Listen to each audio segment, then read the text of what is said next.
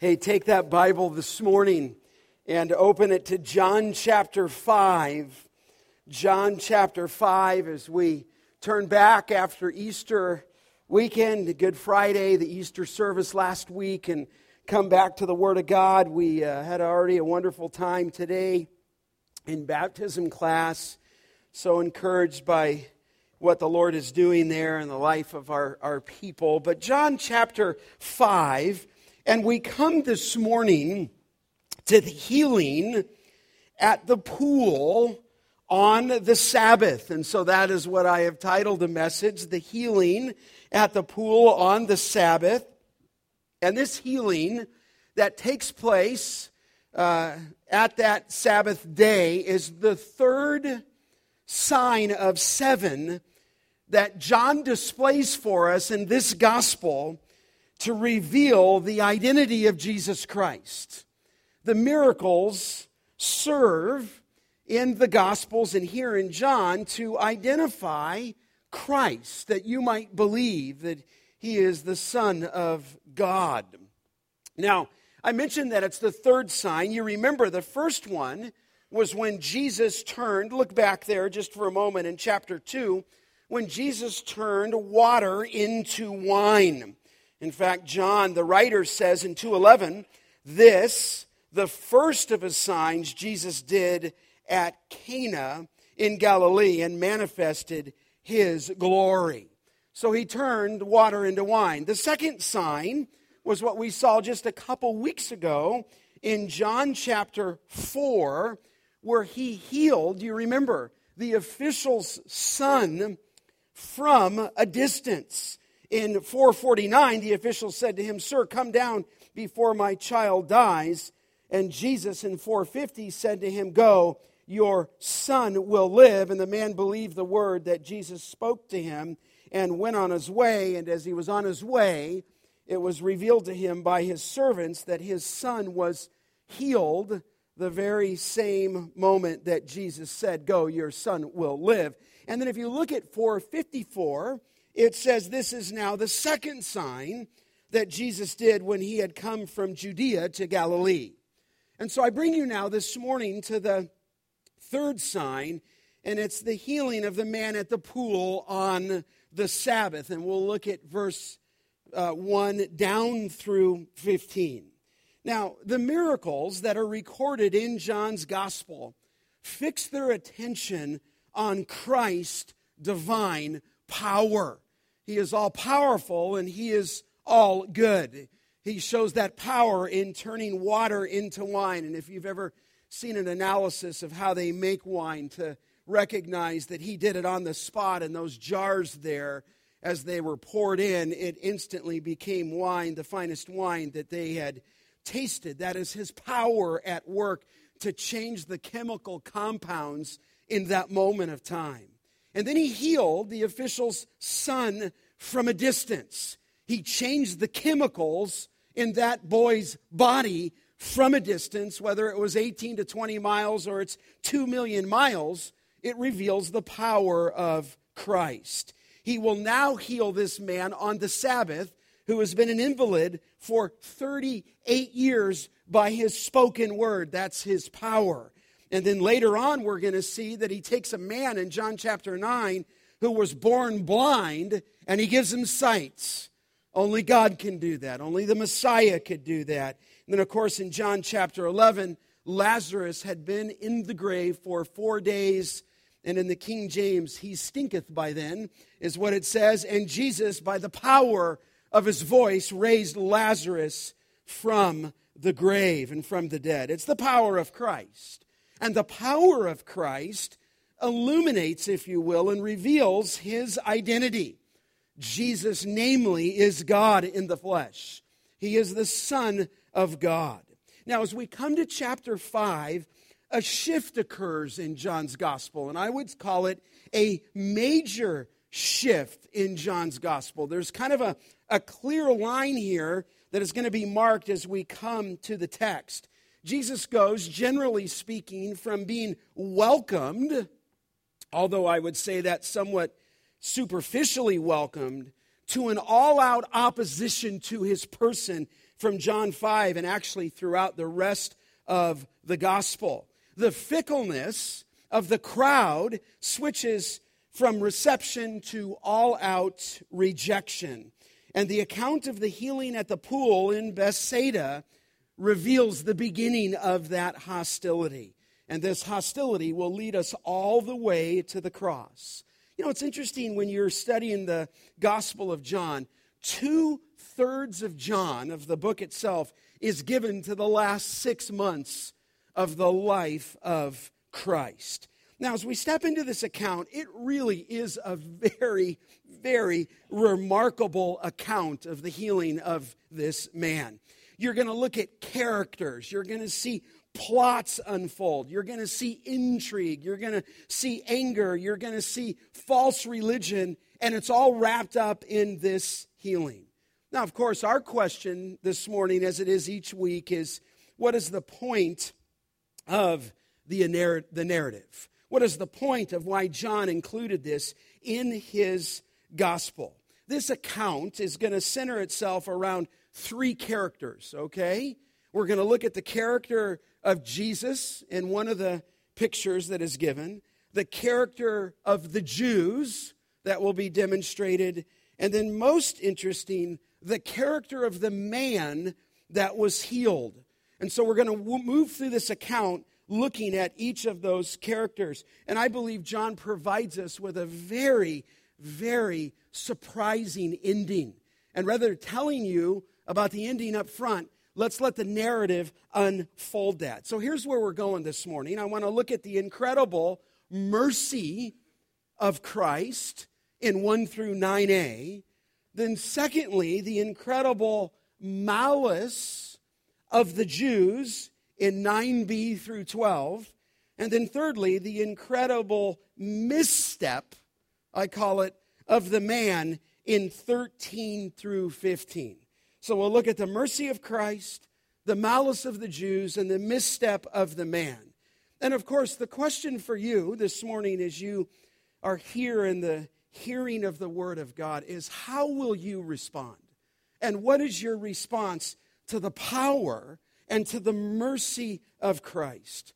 There's the reality of preaching God's Word, that as John wrote this, it comes off to us from ink on the printed page that you're holding in your lap or on your phone, but there's a response that is articulated as powerful as if the miracle happened just today in our midst. So let's dive into the text. I won't read it. I'm going to let it unfold for you as we go. But let's look first at the incredible mercy of Christ. And I'm going to keep us moving, so follow quickly with me as we go. It says in verse 1, after this, there was a feast of the Jews, and Jesus went up to Jerusalem. Now you'll note there, it says just a little background. He says, after this. Now I don't think if you look into the language there that the after this means that it immediately followed.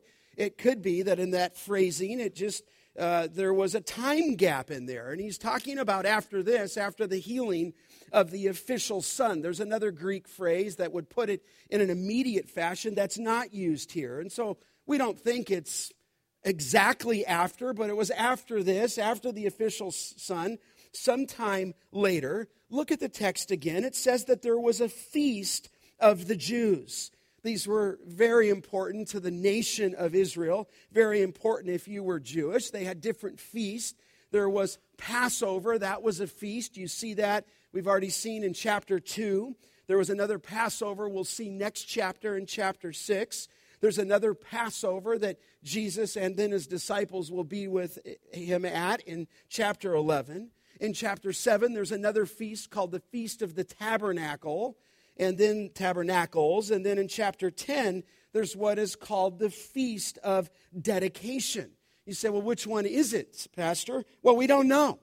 We don't know, because all it says here is, look at it again. After this, there was a feast of the Jews.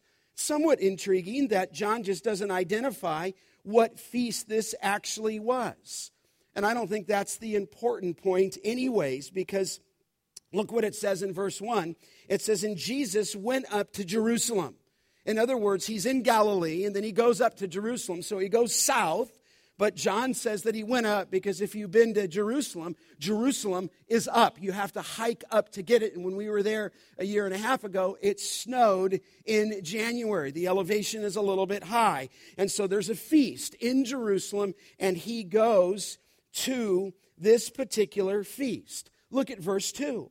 It says, "Now there was in Jerusalem by the sheep gate a pool," in Aramaic, called Bethsaida, which has 5 roofed colonnades. There you have it. There was at the temple, if you can put yourself back in Jerusalem, at this temple there was a very small opening at the north wall of the temple. And at that north wall there was what they called a sheep gate.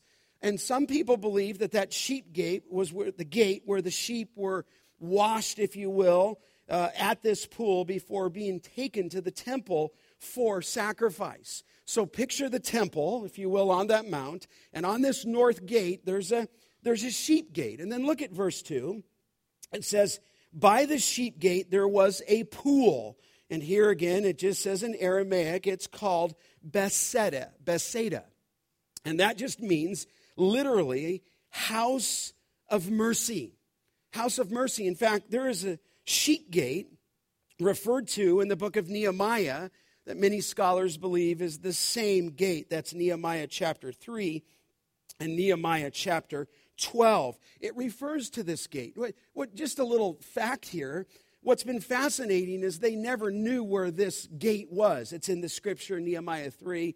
It's in the scripture, Nehemiah 12. Obviously, it's here. It was by this sheep gate that there was a pool.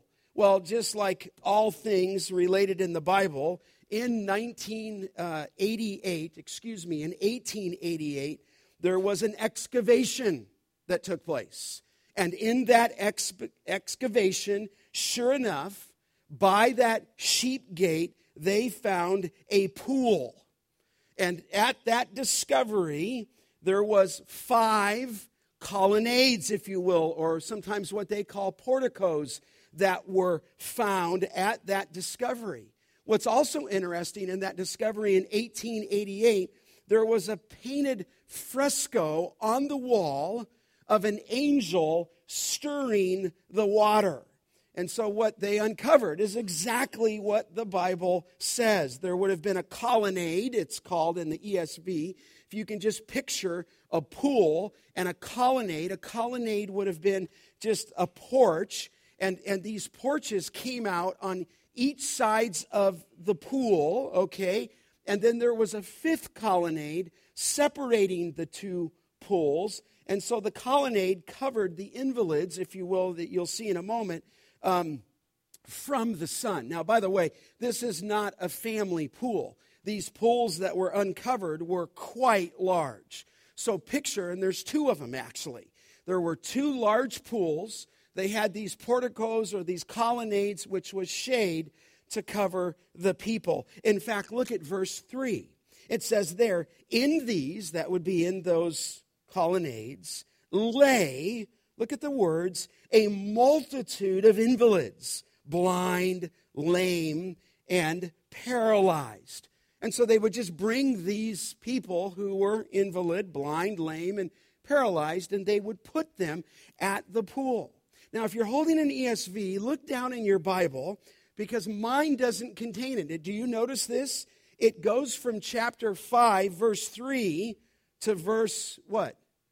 5.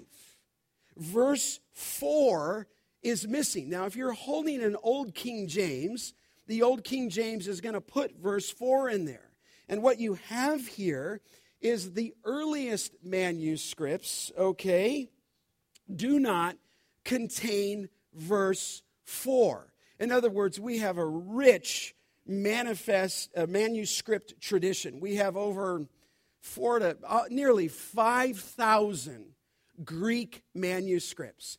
And what happened here is the later manuscripts included this. But as these manuscripts were being found in biblical history, there were earlier manuscripts, and the earliest manuscripts did not have verse 4 in them, okay? And so they believe that a scribe would have added that later.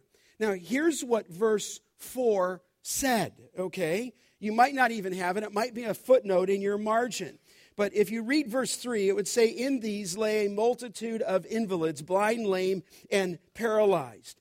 And then here's what it says in these late manuscripts. Waiting for the moving of the water. It's the end of verse 3.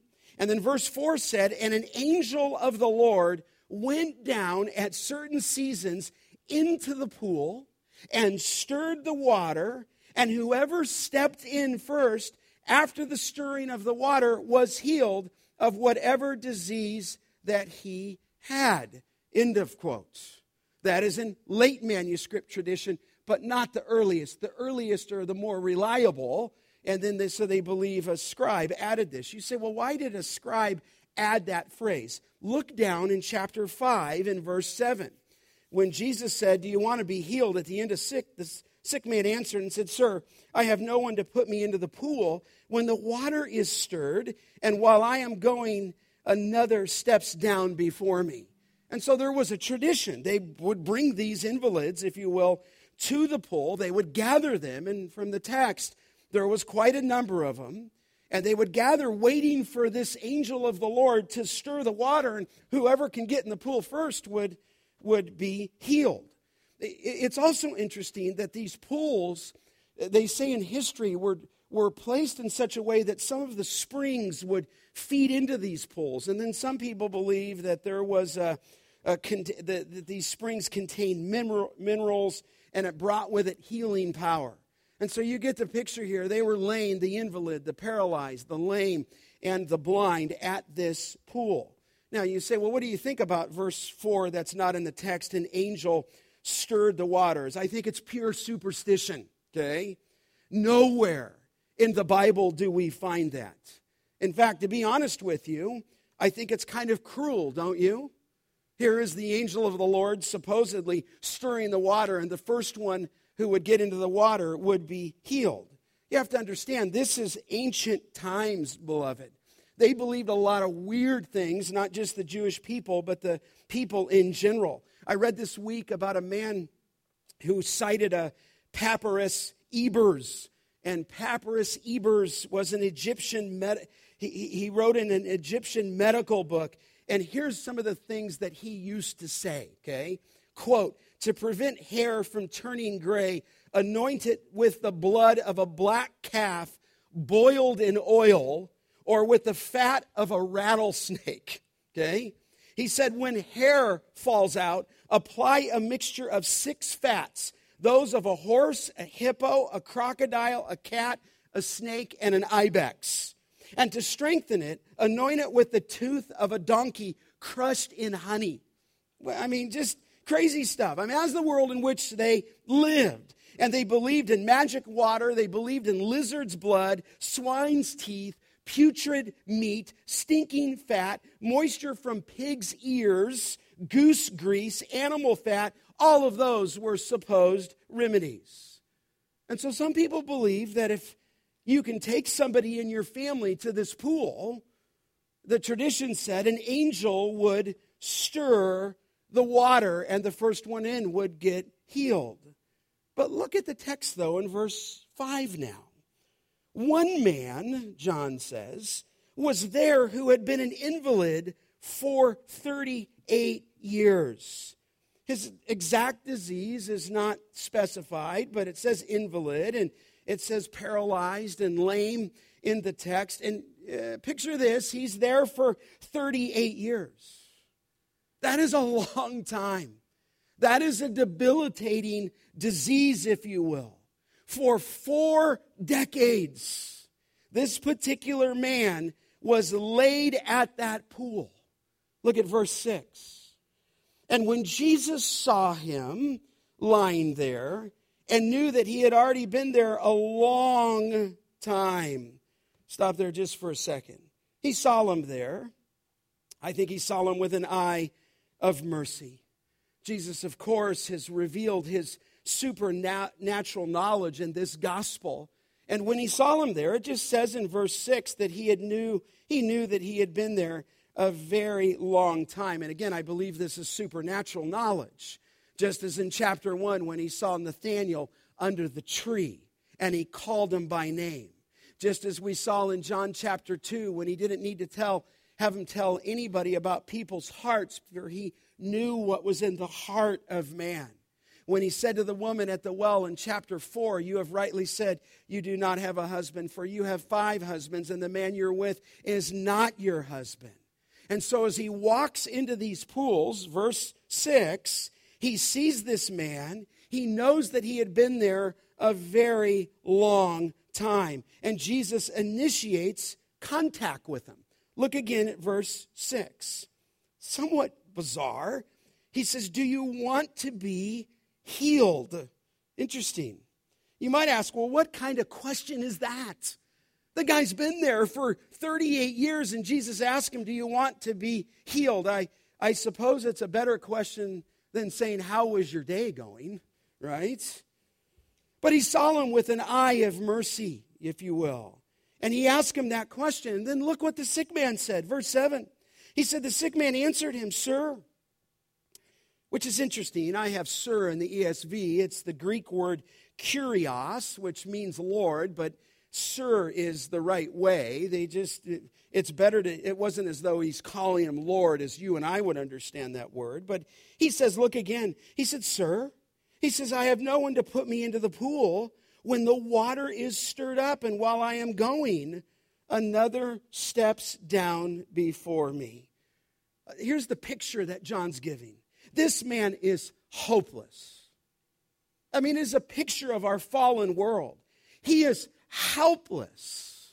And beyond just being hopeless and helpless, this guy's friendless. He doesn't have anybody to put him in the water. I mean, in this sense, if you can just picture walking into this pool area, it is every man for himself, and it is impossible for him to get to the pool. And so the incredible mercy of Jesus goes to work. You say, what did Jesus say? Look down in verse 8. Jesus said to him, get up, take up your bed, and walk. Now, again, just stop there for a second. He commands the man to do what he is unable to do. He can't walk. And so he commands him to walk. And Jesus just did this with a spoken word. The one who was the Word in John chapter 1. The one who spoke the world into existence. That nothing's come into being that has come into being apart from him. The one who in the book of Colossians said, let there be light. And there was light. And just as he did at creation, he spoke this miracle into existence. In other words, he's so powerful that his word accomplished his will. You say, well, how do you know that? Look at the next verse in verse 9. And at once, I like that phrase, at once the man was healed. He took up his bed and he walked. Beloved, here is the power of God at work in Christ. I mean, obviously it's a miracle. But listen, this guy was toast for 38 years of his life. He picked up his bed, which is like to say in the language, he picked up a little mat that he had, and he got up and he walked. 38 years, your muscles wouldn't work. 38 years of atrophy on those muscles, and with one word, with one command, Jesus said, pick up your pallet, pick up your mat, your bed, and walk. And his muscles that were atrophied restored to health instantly. You say, well, what is this? Well, point one, it's the incredible mercy of Christ. It is the incredible power of God at work in that mercy. Jesus, beloved, is God. Jesus shows the same compassion and mercy as God. All of his works, all of his words, as one said, are merciful. He has mercy for the physical suffering, and that's why he heals people. He has compassion and mercy on demonic suffering, and that's why he delivers people. He has compassion for sin, for suffering, and that's why he saves people. God by nature is compassionate. God by nature is merciful, and here, so is Jesus. And so here is an illustration of the compassion of Jesus to a man that had received no mercy. Jesus shows him mercy. I mean, imagine that day. He just walks in. It doesn't say the disciples are here. He just walks in, and as he walks in, I mean, it must have been an interesting place if there was a great multitude of paralyzed and lame and the invalid lying there. And somehow, in the sovereignty of God, he sees this one particular individual, and he displays incredible mercy. Now, hang on with me on this point. It's not stated here, is it, just as we read that the man had faith. Doesn't say that. It doesn't even say that his faith led to the miracle. As you walk through verse 1 through 9, the focus is here on the incredible mercy of Christ. And at this point, you're thinking, another powerful miracle of Jesus Christ. And the account is over. But it's not over. It's far from over. We haven't even begun, John would tell us, because there's a little point in verse 9b that becomes a game changer. Look what it says. At once this man was healed. He took up his bed and he walked. And now this little footnote. Now that day was the, what? Sabbath. Oops. And I don't know if I should say oops, because I think he dialed it up that way. I think it was purposeful. I think he did this strategically. Because look at verse 10 now. So the Jews, this is unbelievable, said to the man who had been healed, it is the Sabbath, and it is not lawful for you to take up your bed. Just a couple of points there. I'm reading in verse 10. Back up just there at the beginning of 10. So the Jews said. You say, who's that? I don't have time this morning. Always it's of important time to us, preciousness. When you see that phrase, so the Jews, that's the Jewish leadership. There's many times throughout John's gospel when it says that in verse 10, so the Jews, when really what he's saying throughout John's gospel is the Jewish leadership, the Jewish authorities, the Pharisees, the Sadducees, and so forth. So the Jews said to him, now if you look down in verse 10, it says in the ESV, it is the Sabbath, but in the language, the word for Sabbath is what we call emphatic. And so here's what it says. The Jews said to the man who had been healed, Sabbath. In other words, it is. Sabbath is emphatic.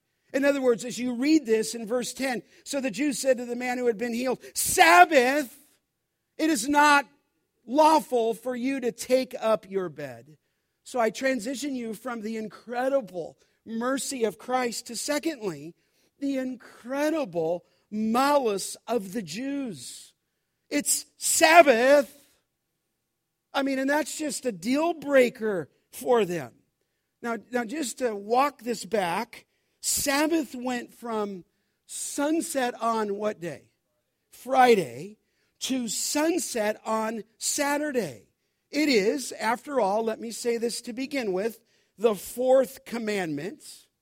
And on the Sabbath day, according to the Word of God, you were to abstain from every form of labor because God rested on the seventh day. In fact, the Old Testament forbid work on the Sabbath. According to Exodus chapter 20, there's many statements that say that this Sabbath is a holy day. You are to cease from your labor. But what happened, beloved, is the rabbis developed what we call an oral tradition. It wasn't the teaching of the Scripture. It's what they called their tradition, their oral tradition. It's enclosed in what they called the Mishnah. And they came up with 39 types of work that was forbidden on the Sabbath. And the last of those 39 was carrying anything from one domain to another.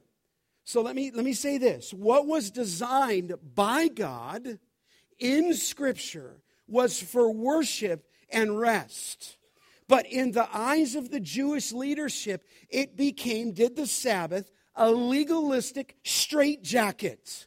And they made rules. They had 39 of them. They're recorded in the Mishnah. You say, well, what kind of rules were they? Well, I'm glad you asked, okay? Can I just tell you about a few? And I'm reading these, and I'm not making these up. Here is one of them. A building fell down on the Sabbath, okay? Picture this. And I'm quoting, enough rubble could be removed to discover if any victims were dead or alive.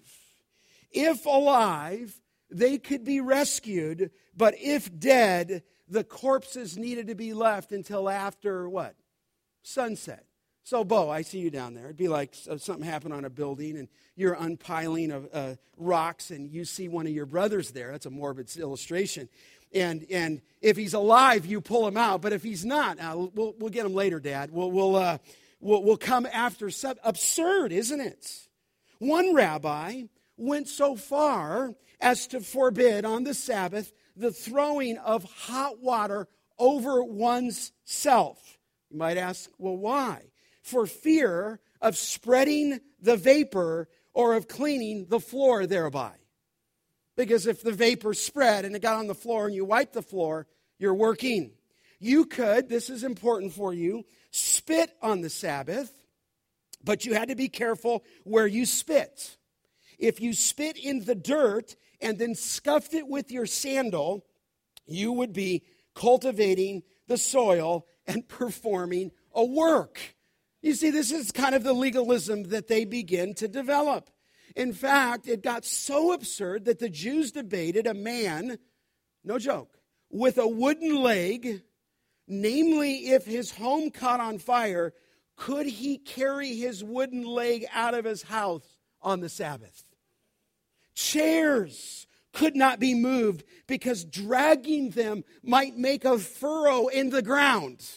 I mean, you're not planting stone fruit at that point, but you couldn't drag a chair because a furrow would work itself in the ground and you would be accused of working. A woman was, I shouldn't laugh, it's sad, but a woman was not to look in a mirror lest when she looked in the mirror she found a gray hair and be tempted to pull it out. And therefore she's working on the Sabbath. If you had false teeth, they could not be worn on the Sabbath because they exceeded the weight limit for the burden that you could carry in your mouth. So you understand, this was the rigid tradition. This is not from the Old Testament. And they taught, listen carefully, if anyone carried anything from a public place to a private place on the Sabbath intentionally, he deserved death by stoning.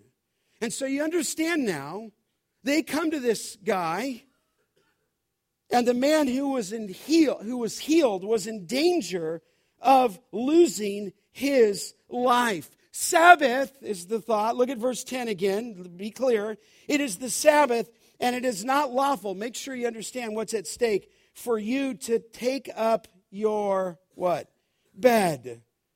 You say, well, what happened? Well, that's what they said to him. You can't do this. You could lose your life. So look at verse 11. But he answered them, the man who healed me. That man said to me, take up your bed and walk.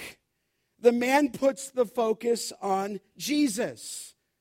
And I don't look at it as too positive that he did. In other words, the Jews are hunting this guy down now. You say for what? For being healed? No, not for being healed. But he carried his bed. He carried his mat. And this guy, in response to the Jewish leader, says, I'm just following orders. And so they said to him in verse 11, Or they ask him there, who is the man that said to you, look at verse 12, take up your bed and walk. Now, just step back with me. Do you understand what they never asked?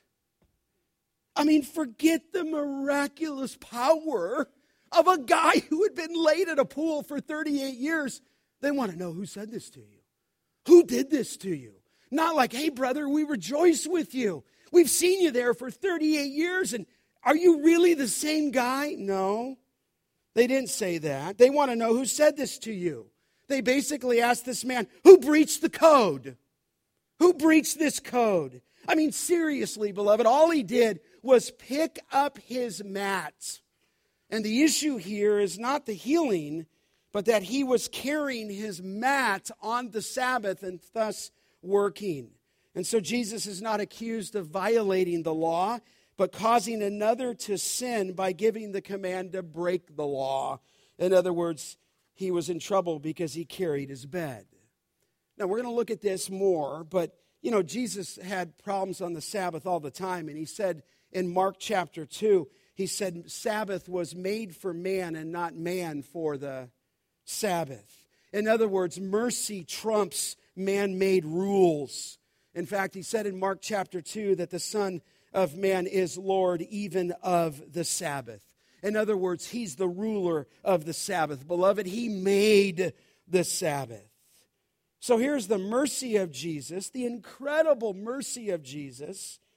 And then here, the incredible malice of the Jews. But it brings us to this, and very important, is the incredible misstep of the man. The misstep of the man. Follow the text. Look at verse 13. Now, the man who had been healed did not know who it was, for Jesus had withdrawn as there was a crowd in that place. He did not know who it was. Now, when you're teaching, you're wondering, is that a little bit of irony there? He doesn't know? Now, it could be that he just didn't know because it all happened so quick. Look at the text again. It said, for Jesus had withdrawn as there was a crowd in this place. Okay? It could have been that he didn't know, but I actually think there's a little bit more there. I mean, he doesn't know who Jesus is. He didn't find out who Jesus was. And then Jesus, the text does say, withdrew. And just to put this in perspective, he's at a festival, right? Don't think this is our church gathered. There are thousands of people here.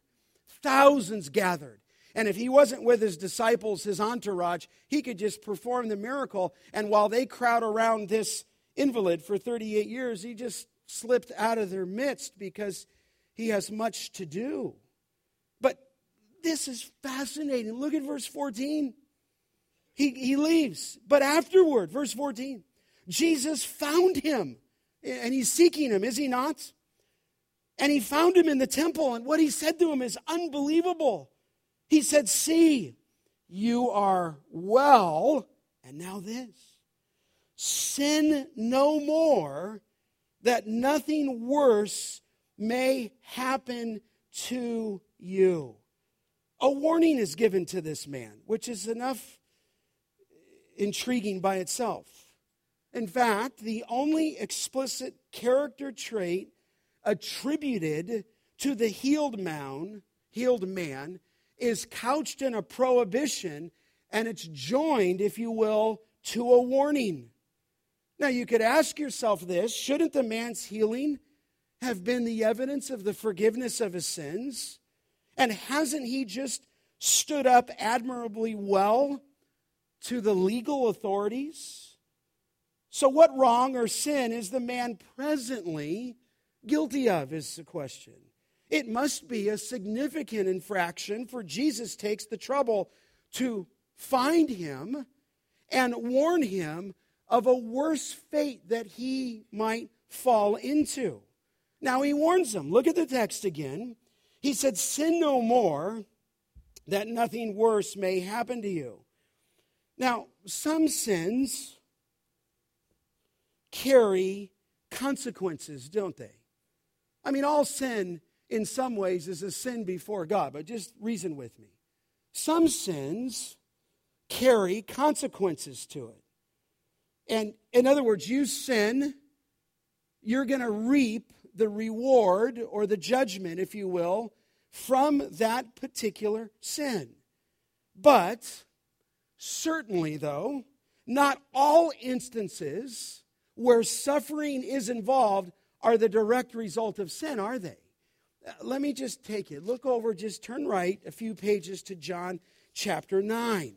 Some sin results in consequences, but not all sin that leads to suffering is a result of sin. And I think you know this well in John 9:1.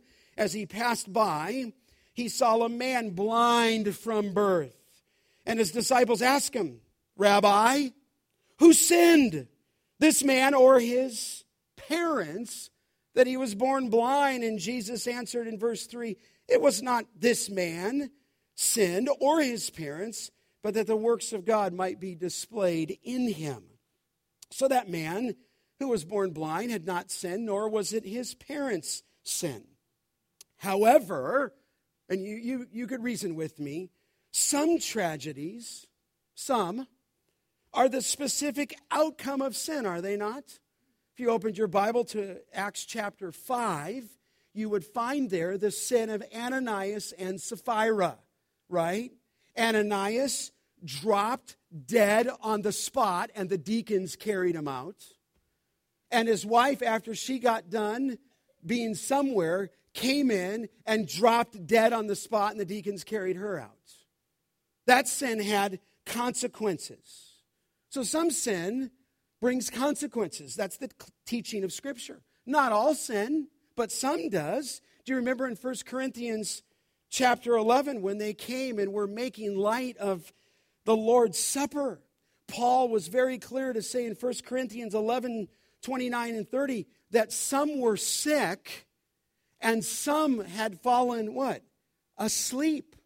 They died because they were coming to the Lord's table in an irreverent way.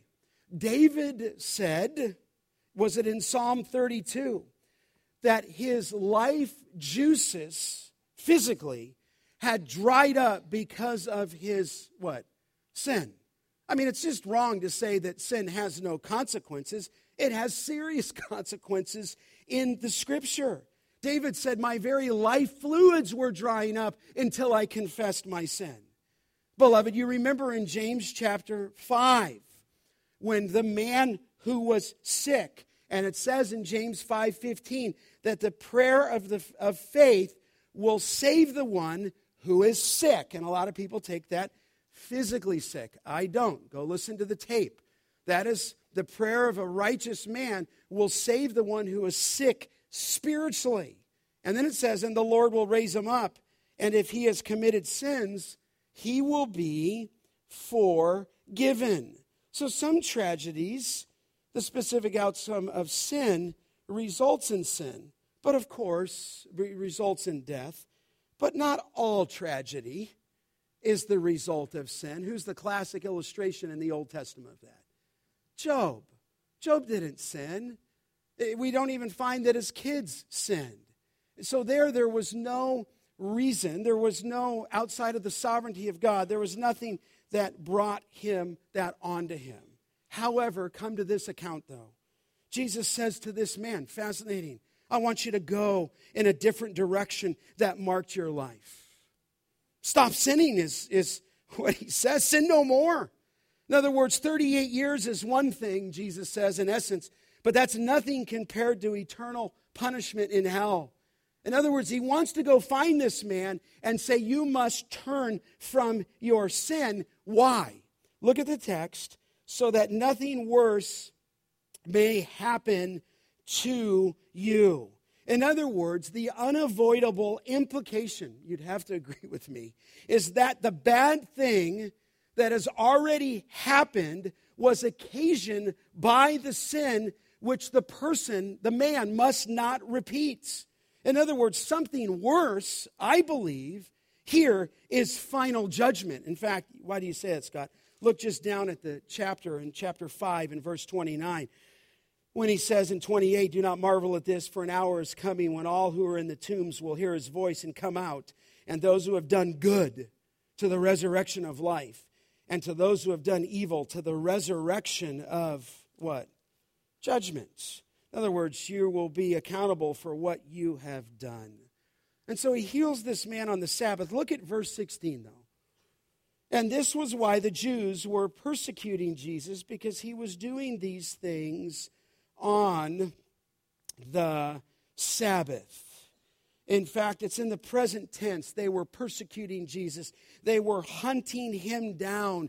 And I think it's unmistakable that John wants you to understand this persecution became louder and louder until they would succeed in crucifying Jesus. Watershed issue here in John chapter 5.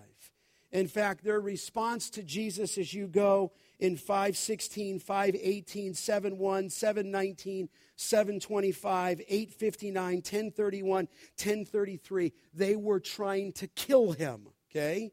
It marks, as this passage, the beginning of outright opposition to him. Now, you're still left with the guy. Jesus said, he found him. This is an amazing text. And he says, you're well. Sin no more, that nothing worse may happen. You say, well, what did the guy do? Did he respond? Yes, it's there in your text. Verse 15. It says that the man went away and told the Jews that it was Jesus who had helped him. Now, he reported him. Really? One commentator put it this way. What do you think? He said, with gratitude, quote, in his heart, he went back and told the Jews that it was Jesus who healed him. I mean, his response is open to debate, and maybe that's why John left it this way. Was he, I'm asking you, you decide with me, noble Bereans, was he bearing witness of Jesus, or was he absolving himself by implicating Jesus? Hey, it's that guy. Well, what's his name? I don't know his name. Then Jesus finds him in the temple. And he said, see that you, and then immediately, right after that, he goes and reports Jesus. Here's what I know.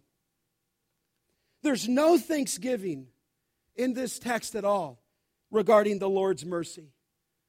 There's nothing there. There's nothing of his mercy, nothing of his power from this man. Frankly, it reminds me of Luke when the 9 lepers never said what? Thank you, okay?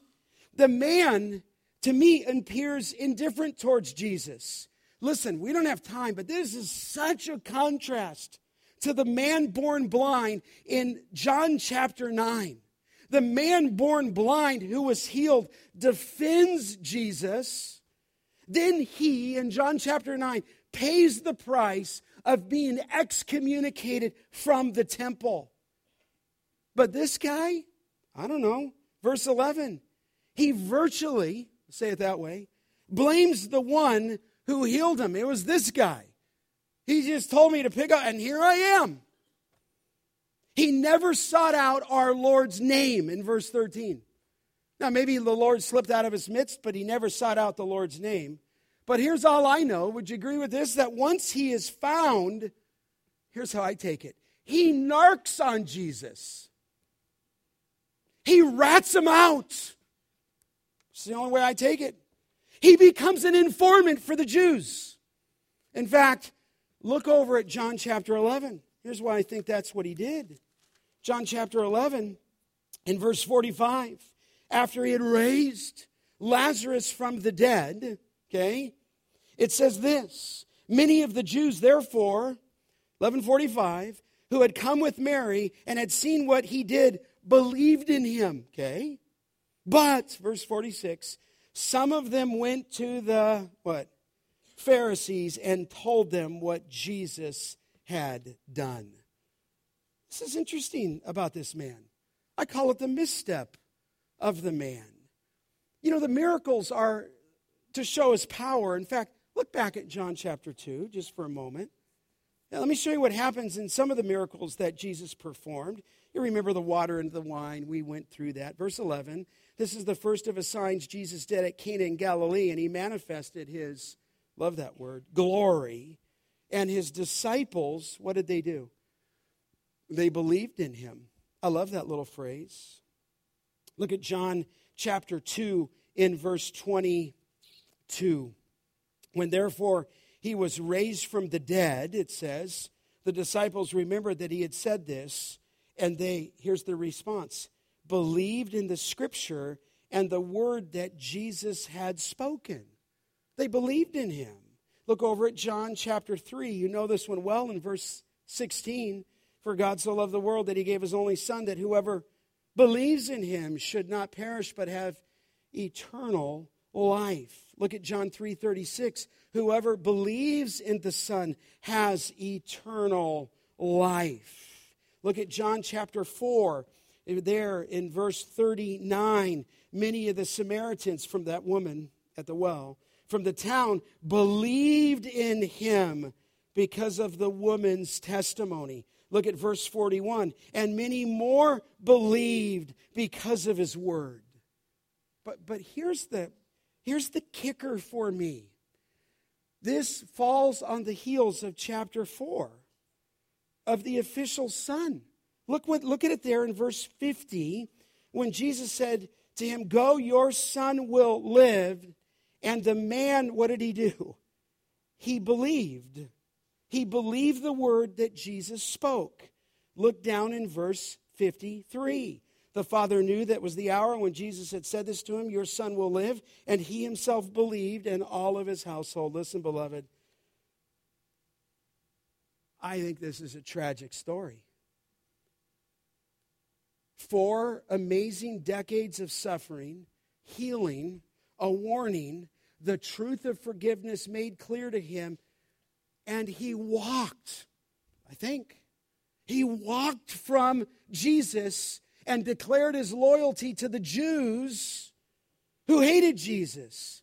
He turned him in, is the thought. In the face of the mercy of Christ, in the face of the amazing miracles, the man declared his loyalty to the Jews who hated Jesus and who clearly wanted him dead. One said this has to be the most startling act of ingratitude and unbelief in all the healings that Jesus ever did. He has no intention of worshiping the Lord. You say, well, what's the point? Well, just let me ask you, what about you? Do you have Christ? Do you embrace him as Lord and Savior? Or are you captive to a religion that your loyalty is led by false teachers telling you lies and making you a prisoner of deception? If that's the case, I warn you as Jesus warned, there's only one hope of salvation, and it's in him. And if you reject him, you are lost forever, and the punishment is forever outside of his presence. And this man, I believe, made his choice. He made a wrong choice. He made a tragic choice. And it's a kind of microcosm of Judas who encountered Jesus, who saw his power, heard his words, heard his warning, and he chose hell.